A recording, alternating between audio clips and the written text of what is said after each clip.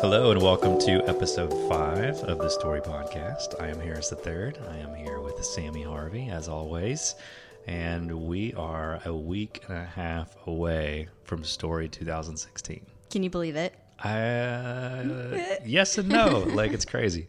But we just confirmed a huge speaker, so that's pretty exciting. Ooh, can you share he's not even more? on the website. I don't even know if he will make it on the website. Wow. He is the VP of production for National Geographic. Oh my gosh. He was one of the executive producers on Deadliest Catch. His name is Matt Renner. Amazing guy, super, super talented. He's won an Emmy. And he recently executively produced a project in partnership with Nat Geo and Ron Howard, who's a pretty big deal. So Ron Howard directed it. He produced, and we're going to be talking a little bit about that project, that story. It's a project that is in a genre of work that National Geographic has never ventured into before. That's We have an Emmy-winning unreal. producer, another one coming to Story. So, yeah, lots of exciting updates, and we still have some huge surprises up our sleeves. So it's getting pretty fun. It's going to be an amazing conference. And at this time of recording, I think we have less than 60 seats left. So we are almost sold wow. out. And I think we'll probably most likely be sold out by the time we get here. So Oh my gosh. So if you're listening and you don't have a ticket and you're Yes. planning on being there, you better hurry up. Better 'Cause hurry up. Weren't there 80 tickets yesterday? yeah. So you on sold Monday. 20 tickets. Oh my gosh. Yeah, well, people found out. They're like, oh, yeah, I'll get it when I get there. I'll Yeah. just get it at the door. But people are finding out there Nope. may not be any available at the door. So don't delay. It's going to be amazing. Awesome. Jump over to storygathering.com and get your registration for Story. All right, let's talk about this week's guest, Annie F. Downs. Annie F. Downs.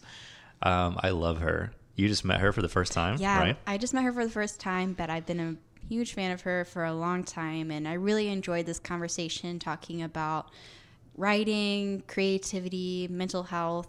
She's amazing. Yeah, and I kind of feel like she's just now at the beginning of her writing career. She's a published author, even though she has multiple books out. I just have a feeling she's just now getting started, and she's going to be doing amazing things. She's just an incredible writer and an even better person. And so I've been friends with her for a long time, and this has been kind of fun because we have some episodes coming up on the Story Podcast with friends of yours. And so this has been kind of cool because the last couple of weeks I've gotten to introduce some friends of mine to you, and so that's been really fun. But yeah, looking forward to this interview with Annie. It was a really, really good interview.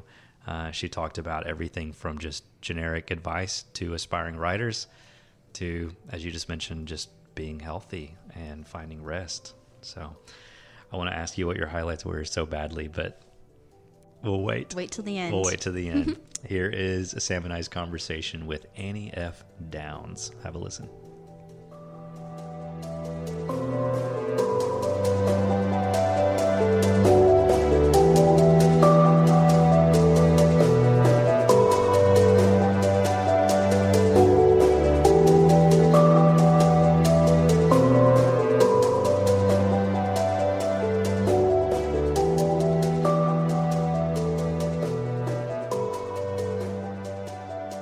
We are so excited to have Annie Downs with us right now at the Story headquarters. That's right. I'm happy to be here. There's jackhammering going on outside of our office building. Sammy is here with us as well, joining in for this interview. And yeah, we're going to get through this. The city noise, the bustling city outside. That's the right way to do it. It's the right way to do it. Everything I do, my best creative moments are when it's loud around me. I know that shocks you. But Annie F. Downs likes some noise and some funk. So Yes. Well, I'm super excited that Annie was able to join us today because she's actually a really close friend of mine, and she is an aspiring author, speaker. She's traveling around the world constantly. Aspiring or inspiring? Inspiring and aspiring. You're constantly aspiring towards really huge things. Sure. So I think it's both, right? Sure. Yeah. Yeah. That's why I was like, I wonder which one he said, because I think both are true. I'm just curious. Yeah. I'll just keep interrupting you. Go ahead. Welcome to the Annie Downs podcast, ladies and gentlemen. We appreciate you guys tuning in for this. It's a takeover. Yeah. Right. It's amazing. No, all kidding aside, do take over for a second. Let's just kind of start at the beginning. Yeah. There's a lot of people listening to this who already know you. For those who don't, let's kind of start at the beginning. Give us Sure. kind of your lead into becoming an author? What Sure. did you do before this? I kind of grew up loving books. We didn't watch TV in our house, and my grandparents, both sets of grandparents, I grew up in the same town where they were. One set of grandparents owned a bookstore. The other grandmother was a librarian. So books were our thing. I mean, that was what we knew. I never planned to write one, though. I just loved them. I mean, absolutely loved them. And I actually studied, when I was in college, I studied teaching elementary school because my third grade teacher had meant so much to me that I was like, I want to be her, right?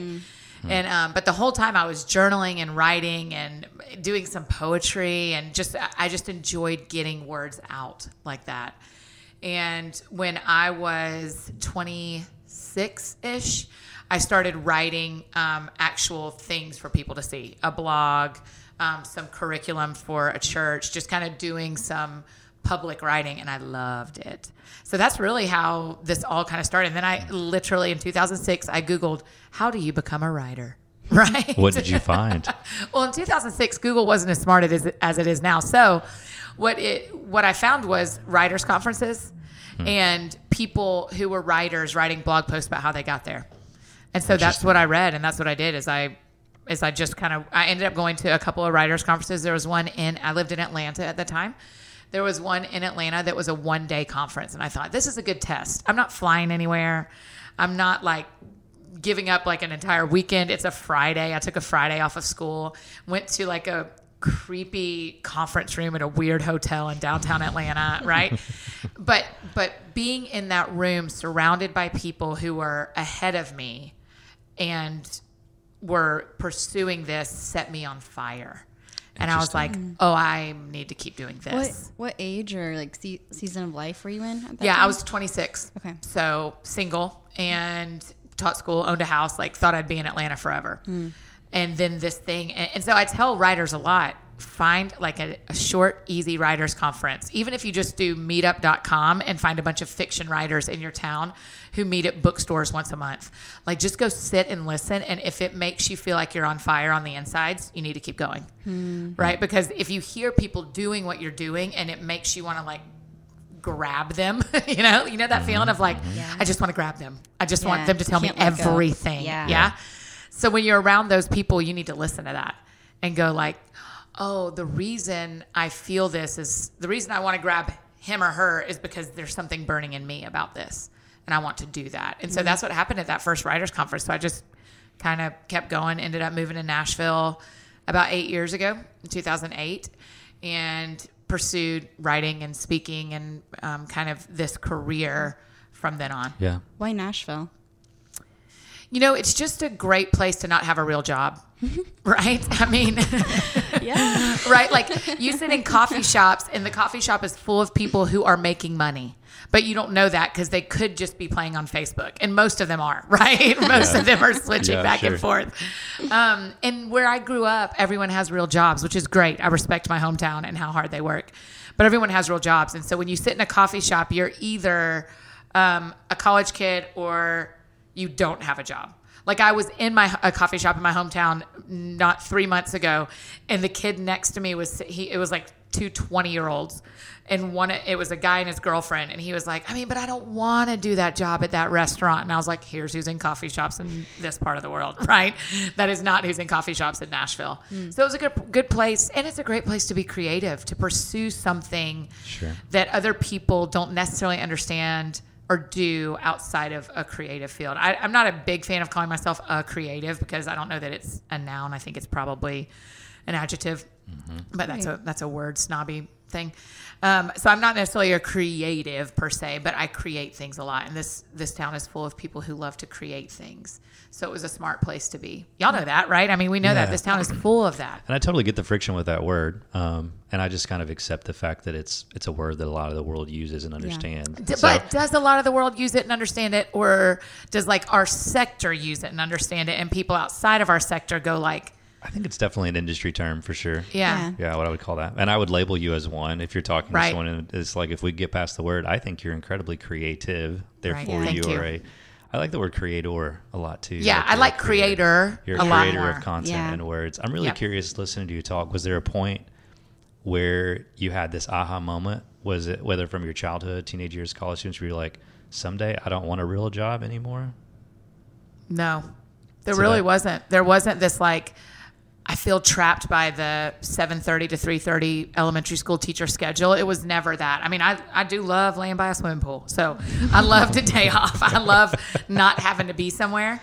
But it was never, for me, it was never a choice of I need out of a traditional job. Yeah. It was more, and in fact, this is true for all of us to some degree. I kind of have a traditional job again. I mean, I go to my office every day and I work all day long. I mean, Sure. this career does not allow, if you want to actually do well in this career, you do not get to be a freelancy, play around, work 2 days a week kind of person. Unless you have like a sugar daddy, and then more power to you, but I don't. And so I work every day. I mean, not every day, but every work day I work. Yeah. Sure. What does your workday routine look like most days? Yeah, so I get to work in the 9-ish region. And the first couple of hours are usually, so I have 2 employees and one works here in Nashville with me and one's in Atlanta. And so we all use Slack. Do y'all use Slack? I love Slack. Yeah, we do me too. too. So that's kind of our check-in, right? Everybody gets on Slack. The first couple of hours are usually email, booking flights, catching up. What do we need? What do they need from me? And then after lunch, I usually do my creative writing time. If there's projects I'm working on or outlining or having things due to other outlets, I usually do that in the afternoons. And if I'm in a book writing season, it looks a little bit different because I write really well first thing in the morning. My first thing is 9. My first thing is not 5 a.m. in the morning. I'm not that guy. I was actually going to ask what happens before 9 a.m. So if you roll into the office at 9, Sure. does that mean you're waking up at 8 and showering and rolling No, into bed? 7. I wake up at 7. Yeah. Is there like a ritual or routine that you're going through every single morning? Yeah. I this is, Sammy, you're not going to believe this, but I wash my hair every day. I know. It's amazing. I am trying to get out of that. My you? hairdresser keeps telling me, you got to stop washing your hair every day. I'm like, but I like the way it smells. I love it. I love washing my hair every day. I don't know why everyone wants me to stop that. Hey guys, guess what? I wash my hair every day too. See, okay, great. So we're Power just to one of the us. same. Awesome. Power to us. We're all on the same page here. Thank you. Although Annie can now see her shampoo bottle. Yeah, that's right, because I got don't want to get too LASIK. much off on a rabbit Oh. trail, but you just got LASIK, and just now got you can LASIK. see your shampoo bottles. That's right. She was at our house the other night, and we were joking around and laughing because I was like, "Oh, you weren't traumatizing that? You legitimately would just feel the shape of the bottles? Yeah. Like her eyesight was." Yeah, I just knew I hadn't memorized what bottle was what, and I have them in a line. And so I know what to go to. I mean, I would hold it close to my face if I wasn't sure, but reaching across the shower, I knew what I was getting based on the shape of the bottle, not the words on the bottle. Wow. But That's now I can amazing. see everything. Okay, so I usually get up and shower. I have a cup of tea because I don't drink coffee. I don't really need a lot of caffeine. I'm a lot of Annie without caffeine, so I don't need. I mean, people get enough of me without. Is that having, why you don't drink coffee, because of the caffeine? I used to get really bad migraines when I taught school, Okay. and when my last semester teaching school, a homeopathic doctor had me quit pork and coffee, or all caffeine, all sodas, and I quit teaching. And I don't know which one got rid of the migraines, but I'm not bringing any of them back. Smart. Right. So at least not for now. So that's why I don't drink coffee. Gotcha. But I do a little bit of caffeine that's in tea in the morning. And then I just like read. I try to take 20 or 30 minutes to like think about my day and process through what we're doing, what happened yesterday, what's on my heart, what matters to me. I'm a big journaler, so I'll journal for a little bit, read books or the Bible, whatever's right in front of me, right with me. And so I try to set 20 or 30 minutes for that. And then by then it's usually time to leave. I have about a 15-minute commute.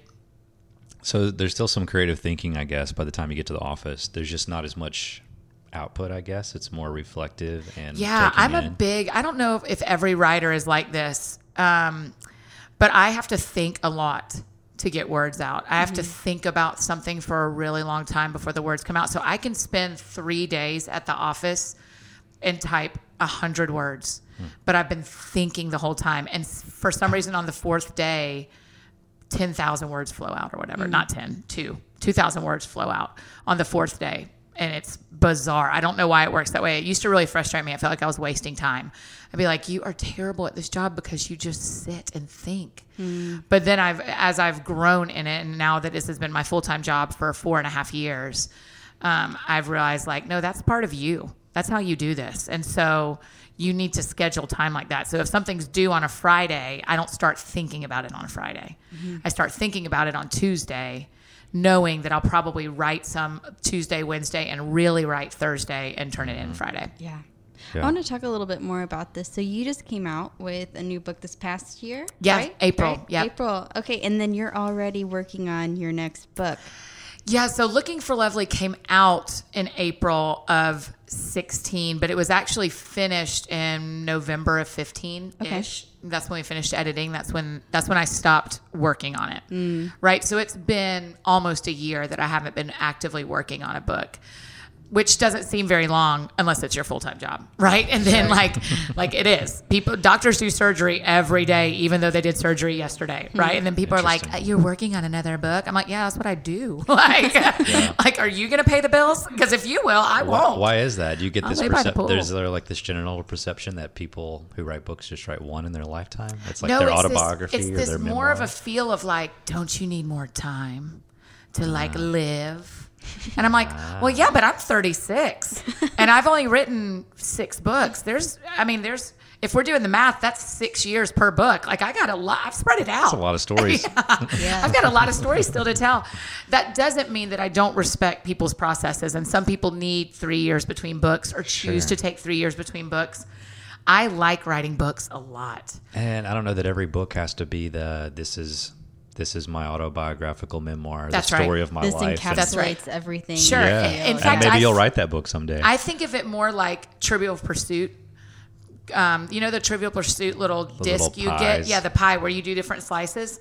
Like, I'm not going to write a book that's the whole game, but I can write a bunch of different books around different slices of the pie and focus in on that.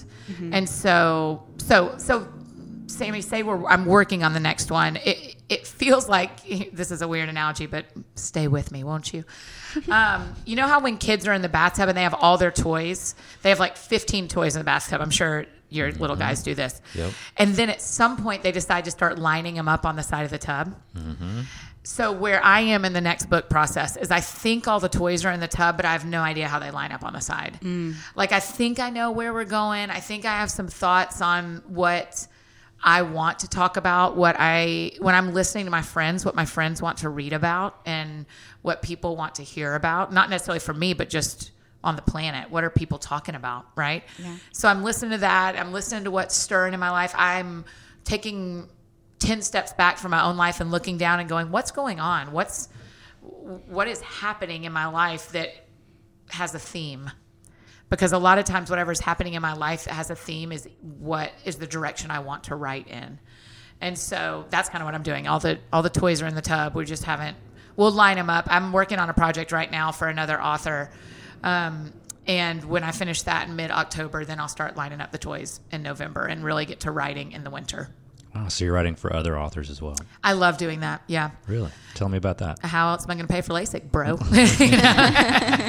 But seriously, I said to the author, I was like, thank you so much for buying my LASIK and my flight to Scotland, right? Because I wanted to do 2 things and I needed to make, because I run a company. I'm not just the money just doesn't come to me. Sure. So if I want to do extra things, I need to take extra work. Yeah, of course. And because that's not fair to my employees for me to go like, hey, I know we're all working the same amount, but I'm going to take an extra couple of grand to do what I want to do. That just doesn't feel like a good CEO move. So I decided I'd rather take another job. I take an extra writing gig. So I just took another writing job for an author to help them get through a project that they were struggling to finish themselves. And it's a 2-part project, and they did 1 part and I'm doing the other part. So I do that a decent amount. I have 2 books that I've like ghost written.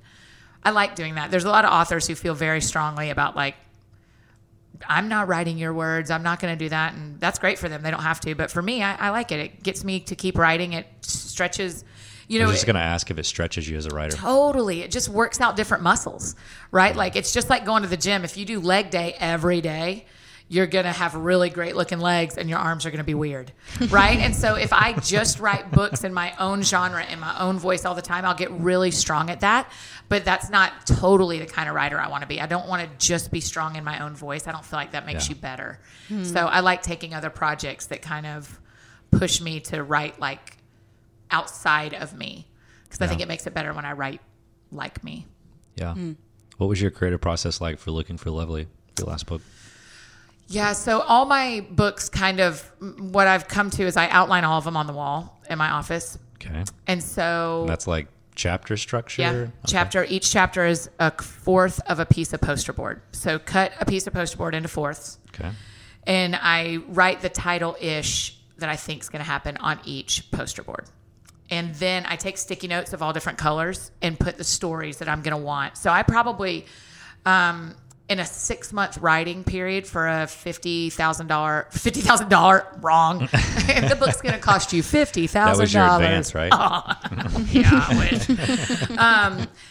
For a 50,000 word book, I'm probably going to spend a month outlining over 6 months because I put really so much energy and effort into that. So for Looking for Lovely, I didn't mean for it to come out quite like it did. I meant to write more of a...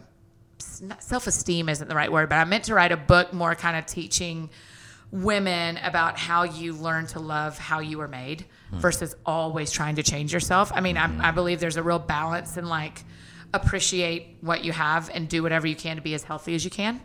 And combining those two, I think, is the trick. I don't think we need to go all in one way or the other. But then as I started writing, more pain came out than I planned on. And so I was writing things and crying and going like, wait, I don't want to tell this story. I don't tell this story. Well, it's already out and it's already in Scrivener, which is the program I write books in. It's already in Scrivener, so I'll leave it there, see what happens next. And so then as I'm doing that, I'm kind of adjusting the poster boards and working that out. So that's kind of how it went down with Looking for Lovely. Is I knew I wanted, the book before that was called Let's All Be Brave, about how to be courageous in the life you already have versus trying to find this brave life, right? Like, I'm going to move to Singapore and be a pop star. I'm going to be brave, right? Well, that's great. And if you want to do that, go do that. But you already have a life. And what does it look like to be brave in the life you already have? Because that will push you to the next brave thing, right? And so when I was finished writing that book, my life kind of fell apart. I turned it in, and about 2 days later, literally like got on a plane and flew away and didn't tell anybody where I was going. Like, for some reason, what came out of me when I was writing Let's All Be Brave caused a total meltdown. And I kind of thought, I don't know that I'll ever write a book again. This was too revealing. It was too personal. This was terrible. And when I turned it in, I said to my editor, you don't have to tell me it's good. Just tell me you think I worked hard, because I know it's not good.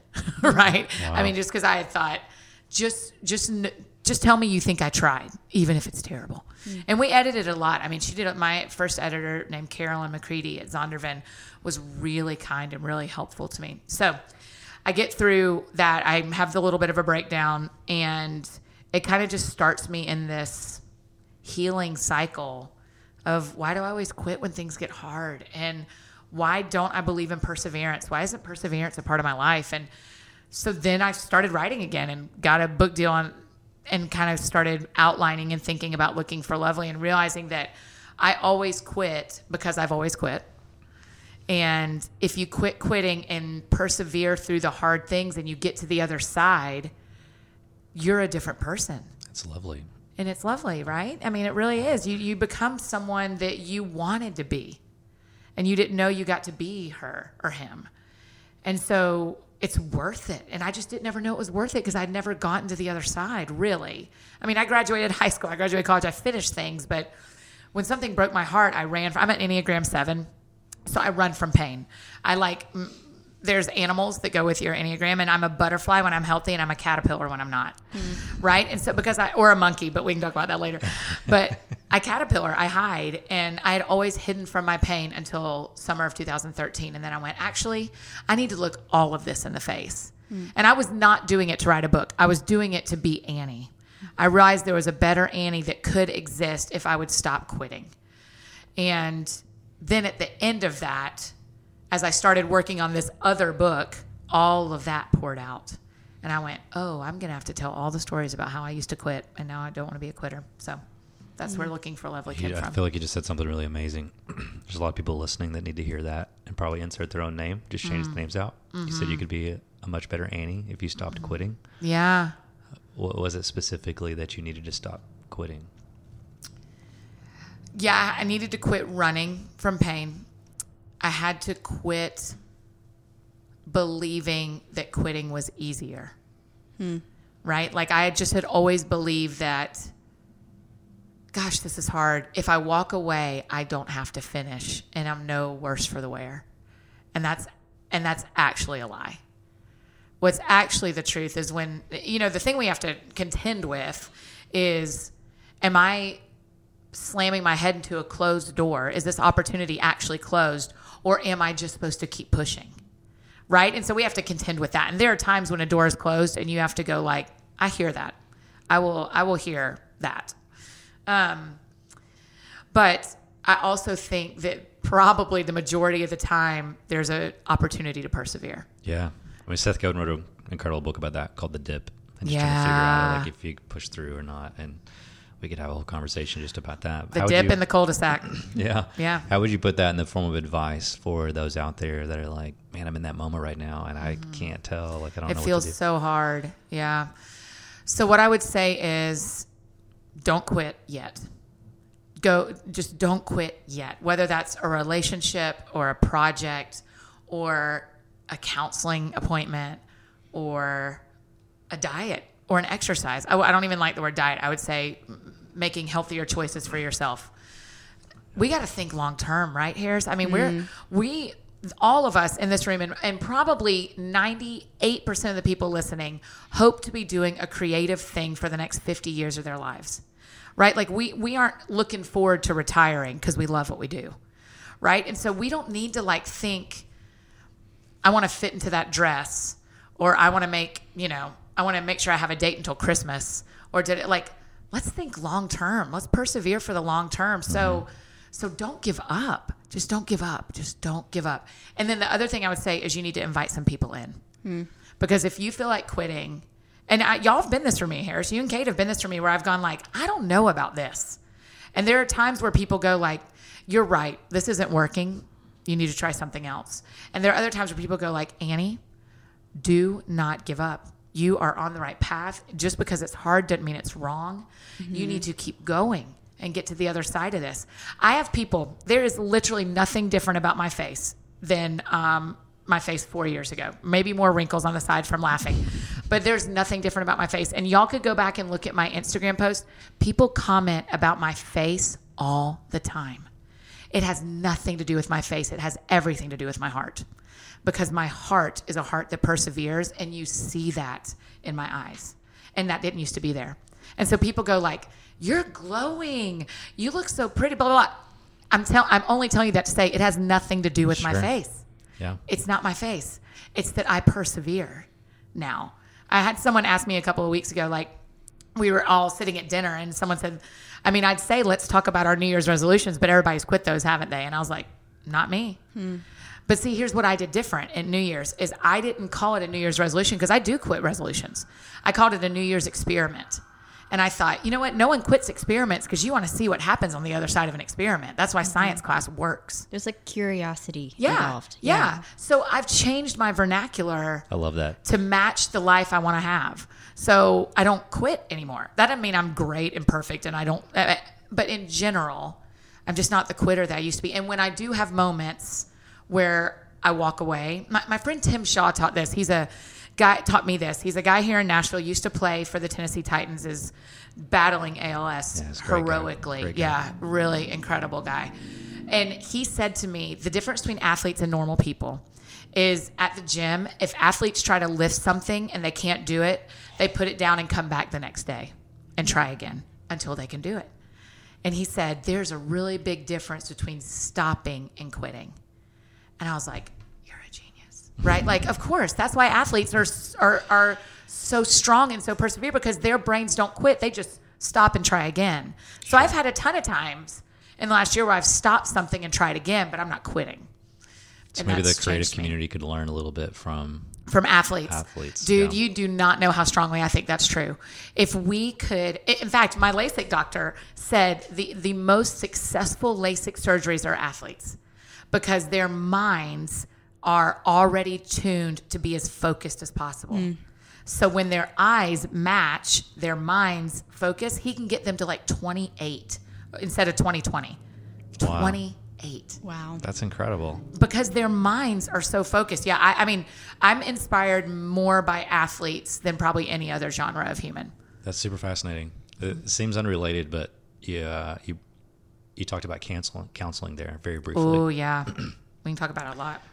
I don't want to talk about it too long, but I don't want to just like brush over it either, because I feel like I think from the outside looking in, it feels like an irrelevant topic to the creative process and storytelling. But I've just learned so much in the last few years that my health as a person, as a creative person, greatly impacts the stories that I tell and my work and the success of that work. And the longevity of the work. Briefly tell us about the role of counseling, not necessarily just in your personal life. I know it obviously impacts every facet of your life, but how has being involved in counseling and seeing a therapist regularly played a role in your creativity and writing? Right. So specifically in creativity and writing, what my counseling, what she does for me is gives me permission to believe all the stories I've lived. Right? Whereas like an unhealthy Annie would have said, well, I can't tell that because what if they didn't, and what if they, and she always says, I don't actually care what any of them think. I don't care about the story they remember. I care about the story you remember. And so that's healthy for me. There are some, we can't abuse other people's stories. I think that's the way I want to phrase that. We can't, I don't want to just tell a story without thinking through, are we sure this is true? Is this true from multiple angles? That's why after I write a book, I send it to everyone who's in it. You got a copy ahead of time. I send it to everyone who's in it before we publish it and go, are you sure you want to be in this? Are you sure this story feels true to you? Tell me what to change. That being said, she has given me permission to tell any story I want to tell and believe that I'll still be loved and believe that I'll still be seen and cared for. And so that's probably how it's helped my career. And she really challenges me to rest. When we rest, our brains, it's just like a lake. When you leave a lake alone, when you're fishing and splashing and da-da-da-da-da, it's messing up all the mud and getting the fish on. When you leave a lake alone, everything gets calm and you can catch fish a whole lot quicker, right? Because they aren't worried about the mud. They aren't worried about the people. They're not running. And so there's something about rest that my counselor has invited me into, this bringing rest into my life in a way that calms the waters. Yeah. And then lets me fish. Yeah. Let's talk about that for a minute too. Sure. You and I just went to Israel together. We did. With a lot of people, just to be clear. We didn't. You and I didn't go to Israel. There were 28 of us, including your wife. We're just going to put it all there. Yeah. And just this idea of Shabbat, like obviously you or I, none of us were Jewish. Right. But, practicing that idea of rest. And I feel like, especially in the creative industries, there's a lot of talk about hustle over the last couple of years. It just seems to be like such a buzzword. Yeah. And I always find myself in the middle and kind of torn, because I'm like, man, I am all about the hustle, especially the season of life that I'm in, taking over story and, still like this office we're sitting in and the people that work here, like they're not really paid by story, because story is this passion project that can't afford to pay them. So I still continue to tour and speak and perform. They're paid by magic. Yeah, it's magic. That's not a real paycheck. That's a magical paycheck. Right. You should really start using that. Yeah. So like I have to hustle, but I also have to rest. So how do you find the balance between? And do you know what I actually think is the trick? That's why you're successful. That's why you have an office, and that's why you have story, is because you have balanced hustle and rest. The people who go all in on hustle are like a fireworks show. The people who go all in and rest are not fire at all, right? They're lazy. It's the middle that is like charcoal. Yeah. And that's what we need to be. I don't know that that's my wisdom or makes me a smart person. I think it was forced by having kids. I don't know that if I would have ever had kids that I would have been forced to slow down. Yeah. So they forced me to slow down, and now my commitment and investment into their lives and them knowing those little people. They are. Yeah. But I love it. It has forced me to slow down, and I still love the idea of hustle. I embrace the idea of hustle. I am a hustler. You are, yeah. But at the same time, like I also embrace this idea of rest, and I'm the same. And I think part of the hustle thing started because creative people tend to be labeled as or have a bent toward lazy. Interesting. So we were like trying to protect our brand of our industries. Maybe. I think maybe it was that people needed a push They're to not work real jobs. Right. Yeah. To get pushed into work really hard. You want to do this. Here's what it's going to take. So I don't think the hustle people are off. I think the balance is the win. And so for me, what that looks like is almost every Wednesday we don't work because I travel so many weekends, right? So we're in the office Monday, Tuesday, Thursday. Wednesdays are a day off for everyone that works with me. Interesting. And then usually Friday, Saturday, we're traveling. 3 weekends out of the month we travel. And so usually Friday, Saturday we travel. And then Sunday we're coming home. And so we don't put a lot of work into it. But I usually like on a Sunday night, just like when I taught school, just like when I was going to school, Sunday night isn't a restful night. Usually you're usually like, okay, I need to make sure the laundry's done, and do we have groceries, and do we have like blah, blah, you know, all that kind of stuff. So Sunday's not restful. So Wednesday is usually the day that we unplug and actually rest, because that's something. My company's very young. We're 4 years old. I only have 2 employees that aren't even full time. I'm barely full time. I mean, I'm full time in hours. I'm not so full time in pay. Sure. And but from the get-go of the company, I want rest to be in the foundation, because what I don't want to do is have it blow up and all of a sudden we have 9 employees who are working 6-7 days a week and everyone's burnout. So we're building slower than some companies build, but we're building slower because the foundation has rest in it. The foundation has generosity in it. The foundation has physical, spiritual, mental growth in it. And because of that, none of us put in 200 hours a week. Yeah, sure. So we aren't going skyrocketing. But we're growing slow with a strong foundation. And so that's why rest matters to me. Is, again, I want to be doing this for 50 to 60 more years. And I can't do that if we work 7 days a week. Yeah, playing the long game. Yeah, I have to. That is the only way you don't give up, is if you play the long game, and I'm not a quitter anymore. So I don't give up. So I have to play the long game. And the long game says, if this company is going to be strong and have a lot of moving pieces and a lot of good people, and here's what's actually true. In the end of all of this, what matters is not how many books I sold, but whether the people who work for me are healthy and thriving. And if I build a life and build a company where the people are dying and books are selling, I've failed. I want books to sell. I want a lot of books to sell. I want to be on a lot of stages. I want to do a lot of good for this planet.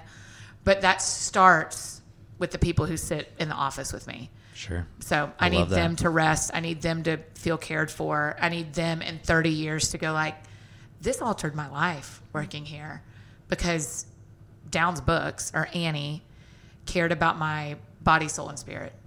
I think it's an incredible reminder. There's a lot of leaders that need to hit the reset button on that and shift their perspective on the teams that they lead.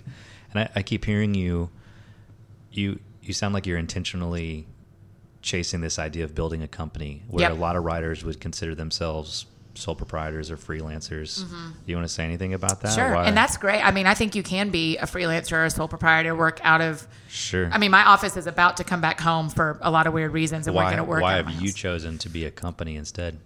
I want, when this is all said and done, when someone's writing my obituary, I don't necessarily care as much that they say how many books I wrote. I want people to think I ran a really good company. I want people to feel like a faith-based company can be run as a really strong company. Good for you. That matters to me. And so we aren't a nonprofit, and we aren't a ministry. We're a company. And so that way we can take vacations and nobody cares. I have a board of directors that speaks into everything, but we don't have these rules that are on a lot of faith-based things that I just didn't feel right for me. It works for a lot of people, and it's good. And people have done a lot of good building their companies as 501c3s and all that stuff. I believe in all that. That's just not what I wanted to do. Yeah, we're Downs Books Incorporated. I wanted to be a company. Yeah. I want to build an empire. We're building. You're going to settle for nothing less than world domination. I mean, we have that's exactly it. That's my Twitter bio. Why are you reading that to everyone? No, it just feels like that I can see in my head what it looks like for this to have a lot of moving pieces and a lot of good people and helping a lot of people over a lot of time. I love that. And that requires being a good company for me. Yeah. I know Sammy has a few questions as we wrap up the interview, but I just have a couple last things I want to ask you. that I've just been wondering about sitting here listening to you speak, and that Sure. is earlier. Let's just start with advice. There's a lot of people out there that are in the same season as you, where maybe they've already written a book or two. Maybe they haven't gotten publishing deals like you have. Maybe they've been independently published, which I did too. They feel like they're in that dip, Yep. you know, or they're not quite there yet. They're thinking, man, I've got a book in me, or I've got a book every 6 years in me. Yeah. And right now I'm a teacher, and I don't know if I should quit and just write. What's just your life career advice to them? Yeah, I would say if you think you want to write, start writing. What are you waiting on? There's, you don't need an audience. You don't need a platform. You don't need a book deal. Just start writing. If you have a computer, you can be a writer. I don't even think you need to put it on the internet right away, because you got to figure out, there's a lot to figure out where the atmosphere is right now for writers and social media and blogging and all that stuff. You cannot just start throwing content online and expecting to have readers. There's just too much. You've got to know who your audience. You need to think about who your audience. You need to think about what you want to write about, and you need to start writing. So just open a Word document and go to town, son. Just start writing until it all comes out. Do you disagree? No. It's just every time I talk to writers and I say, "What's your best advice for other writers?" or I read that question online, it's always the same answer. People who write for a living tell people, you should probably just write. Yeah, it's probably the hardest thing to do. That's right, because what a aspiring writer wants to hear is, here are the 4 things you need to do. A lot of times when people say, I want to be a writer, what should I do? What they're actually saying is, I want to have a book published. What should I do? Right. If you're asking, do I want to be a writer? That's like saying, I want to be a swimmer. What do I do? Start swimming. Right? Like, I want to be a runner. What do I do? Start running. Do you want to win a race? That's a different thing. Right? So if you, and let me just clear this up. Winning a race is not an equivalent of getting a book published. Those are not the same thing. I'm just saying there's different levels of everything. And what does winning look like for you? Oh, man. I understand. I heard your previous answer. You want to build a great company and change lives, but like winning. So winning looks like us having this conversation when I'm 85, and I didn't quit. I know that sounds crazy, but you also know there's a lot going on in Nashville with people who aren't going to get to the finish line. And the world has taken out. And I am not going to get taken out. I'm going to do what it takes to do this for a really long time. And that is an expensive thing to say, and that is a scary thing to say. But I am, on behalf of the people that have gotten taken out, I will not. I will take everything that they have invested in me and use it. So that's winning to me. Winning to me is saying in 50 years, I'm still doing this. Whatever this looks like. I may not write books anymore. I may not be on stages anymore. It may be different, but I'm still doing this. I'm still going after what Annie believes is the creative right thing that will impact the planet in the way she was made to do. And you keep that from happening by not quitting, and by resting, and by being brave, and by inviting people in. Oh my gosh, and by being perfectly unique, and by speaking love. Let's do all the titles. But I mean, and it's by inviting people in, right? If I try to do this by myself, I will not make it. Yeah. So you need to have family and friends and employees and bosses and boards and counselors and as many. I mean, there is not a football player who wins a game by himself. We have got to have a team, and you've got to have a coach. And so that's how we finish. Yeah, what's ironic is that there are football players who believe they win games by themselves, and those are the ones that don't last. Those are the ones that fall. They look really good for a short amount of time. Yeah. And I don't want to be him, Harris. That's not who I want to be. Yeah. You know?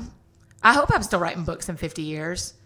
I hope that I'm still I hope it still looks like this. But even if it doesn't, I'm still chasing. For 50 years, I want to still be chasing after the creative best that God has for me. Sure.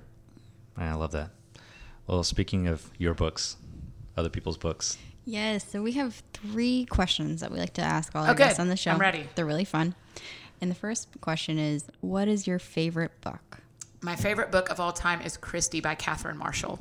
It's the story of this elementary school teacher in 1912 who moved to the backwoods of Tennessee to teach children who had never had a teacher before. Did that get made into a movie? Yeah, sure. I feel like in elementary school, someone maybe watched that. For sure. It's Kelly Martin was Christy on a TV show, and then there was also a movie, but it's out a of beautiful all the books story. in the entire world. I've read it It's interesting 40 because plus you're a times. nonfiction Oh my gosh. author, and you chose a fictional book as your favorite. Yeah, it just really, it's fictional, but it's also the story of Catherine Marshall's mother actually doing that. So it's historical fiction, truth-based fiction, which people may call my book that. I don't know. But it's just really beautiful, and it really mattered to me at a really important season in my life. And so nothing has replaced it in that amount of importance to me. I can't help but ask, what is the best book that you've ever read on the topic of writing? Okay, so there's two. Writing Down the Bones is one of them. It's actually kind of Buddhist based, Okay. but you can insert your own beliefs into what she's saying and go like, oh yeah, that is exactly how I live, whether you believe exactly what she believes or not. So Writing Down the Bones, and then Bird by Anne Lamott. Those are the two. And On Writing by Stephen King, I think is priceless. The three of those are what I give as a set to people who want to be writers. I go like, these are the three. Sit and read these, write and read these three, and that's you got it. Awesome. I love that. I'll have to check out that first book. Oh, Writing Down the Bones. It's so good. It's an easy read. It'll make you cry, but you'll just underline the whole thing. She's thoughtful when she's writing about writing. Beautiful. Okay, second question. What's something that most people don't know about you and you think might be crazy? I sleep in socks every night. Oh, I love that. Yeah. I've known you for so many years and not known this. Then I answered the question correctly. Yeah, I sleep in socks every night. That's probably one of them. That's maybe the best answer. Has that had an impact on your creative output? For sure. Annie's success as a professional author Is because my feet are never cold. You heard it here, folks, on the Story Podcast. Start sleeping in socks. Start sleeping in socks. Get And those wake up creative juices inspired. flowing. That's right. I can't sleep in socks. Oh my gosh, it's so much better. That way. In the winter, I tuck my pajama pants into my socks. And then it's like a dream come true. It's so great. I'm like sock from head to foot. This is. But I don't do onesies because those are terrible. Right. They're Yeah. terrible. What's you have funny no is freedom. out of all my friends, if someone asked me on like a game show, name the first friend that comes to mind who's most likely to wear a onesie, I would be like, Annie Downs. Wear them, yes. Sleep in them, no. That's the difference. All right. I Right. gotcha. That's I love that that's true about that, Harris. Okay, so last question. What have you found to be your greatest source of inspiration, especially whenever you're in a rut? My friends. Honestly, when I feel like I need to be inspired or pushed or challenged or reset, it's being with my people. They are my life source in a lot of ways. I am a Christian, so I believe that God is the greatest life source for me, and plugging into that relationship really matters. But on a day-to-day, like looking you in the eye, kind of my friends thing, man, we just had a dinner on Sunday night with a bunch of really good friends, and no one had their phones out. And we sat for 4 or 5 hours and just talked. And no one was in a rush, and no one had anywhere else to be. And it just made it was really life-giving for me. And I leave those and I go home and I can write for 2 hours after that. I can just sit down and type up and just vomit out words but again, Enneagram 7, people fill me up. I'm an extrovert to the extrovert degree. So people fill me up. So that's what I do when I'm in a rut or when I'm sad, when I'm scared, when I'm happy. It's people and Coke Ices, but mostly people. I love that. Yeah, me too. Annie, thank you. Oh, thanks so for much. having me. I'm so excited about Story. What a beautiful thing to watch you bring it here, and I can't wait to be there. I think it's going to be awesome. Well, we love your story. I love the story that I feel like you're in the middle of your story. We're all in the middle of a story, and while we're in the middle of this giant narrative, I feel like there's constantly these beginning, middles, and ends of other stories throughout our life, and it's Games just been in the season, right? Yeah, it's just been really fun to watch your season. I think that the story that you're living is super inspiring for other people in the creative community because you've remained vulnerable and approachable Thanks. And yet, despite your success as how many years in now as an author, you know, it's people, I think you're still one of us. I am. So, I'm just an Annie. Yeah. So don't forget about us little people. Oh my gosh. Whenever people walk up to me at a coffee shop or the airport, or whatever, and they feel nervous, I always go, I'm just Annie. I'm just Annie. Who cares? I'm just Annie. Say hi. Let's be friends. Yeah. Well, we think Annie's pretty special. So thanks for hanging out with us today.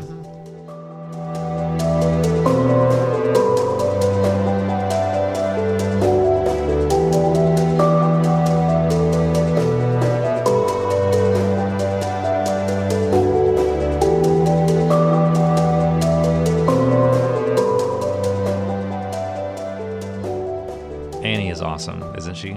Annie is so fun, which is perfect because isn't her podcast called So Fun? That sounds fun. That sounds fun? Yeah, that sounds fun. It's basically her like hosting her friends. You know, she just brings her friends from around Nashville and introduces those people to all of her audience and fans around the world. And so, yeah, it's a fun podcast. I've been on it, and we literally just sat in the studio and laughed the whole time. It was great. Just told stories. I'll have to go check that out. Yeah, that sounds fun.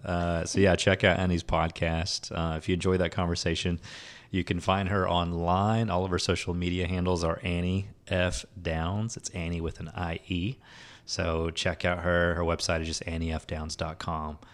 She's definitely worth following along with. She's a writer to watch for sure. Yeah. But what was the highlight for you for that interview? Oh my gosh, there's so many things. I mean, as a writer myself, I found her book recommendations really fascinating. I hadn't heard of the first one, but the other two she mentioned, some of my favorites.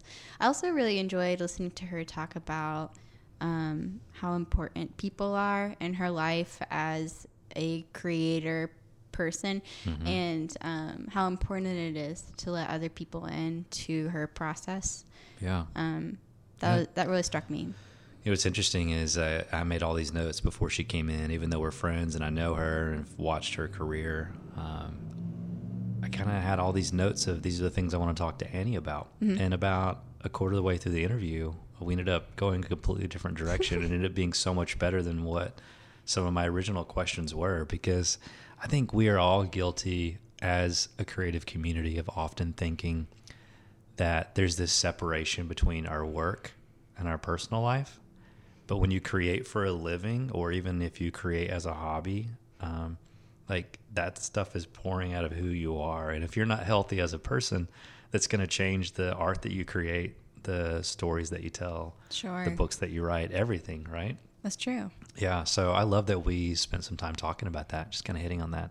I love one of the things, I'm going to mess it up without going back and listening to it. I probably should, but she said that her counselor gives her permission to believe the stories, basically. And I love that. And I'm like, why would we need permission? But we so often do need permission to believe the stories that we tell. Yeah, I love that about her. What an incredible interview. Yeah, that's amazing. Yeah, she's going to be hanging out with us this year at Story. I can't wait to see her up on the platform sometime speaking to us at a future Story conference. She wasn't available this year. She was a little booked up. She's going to be in another city, but she's going to be hanging out for part of the time. So awesome. If you come to Story this year, make sure you keep an eye out for Annie in the hallways and meet her and say, hey, let her know that you listened to her on the Story podcast. Those reviews keep pouring in, Sammy. So kind. People on iTunes, people have been giving us more 5-star ratings. So thank you guys for that. Thank you. Please continue to keep clicking those 5 stars on iTunes or those reviews wherever you listen to this podcast. And grab your ticket for Story 2016 if you haven't done that already. Again, that is storygathering.com. I am Harris III. And I'm Sammy Harvey. Thank you guys so much for listening.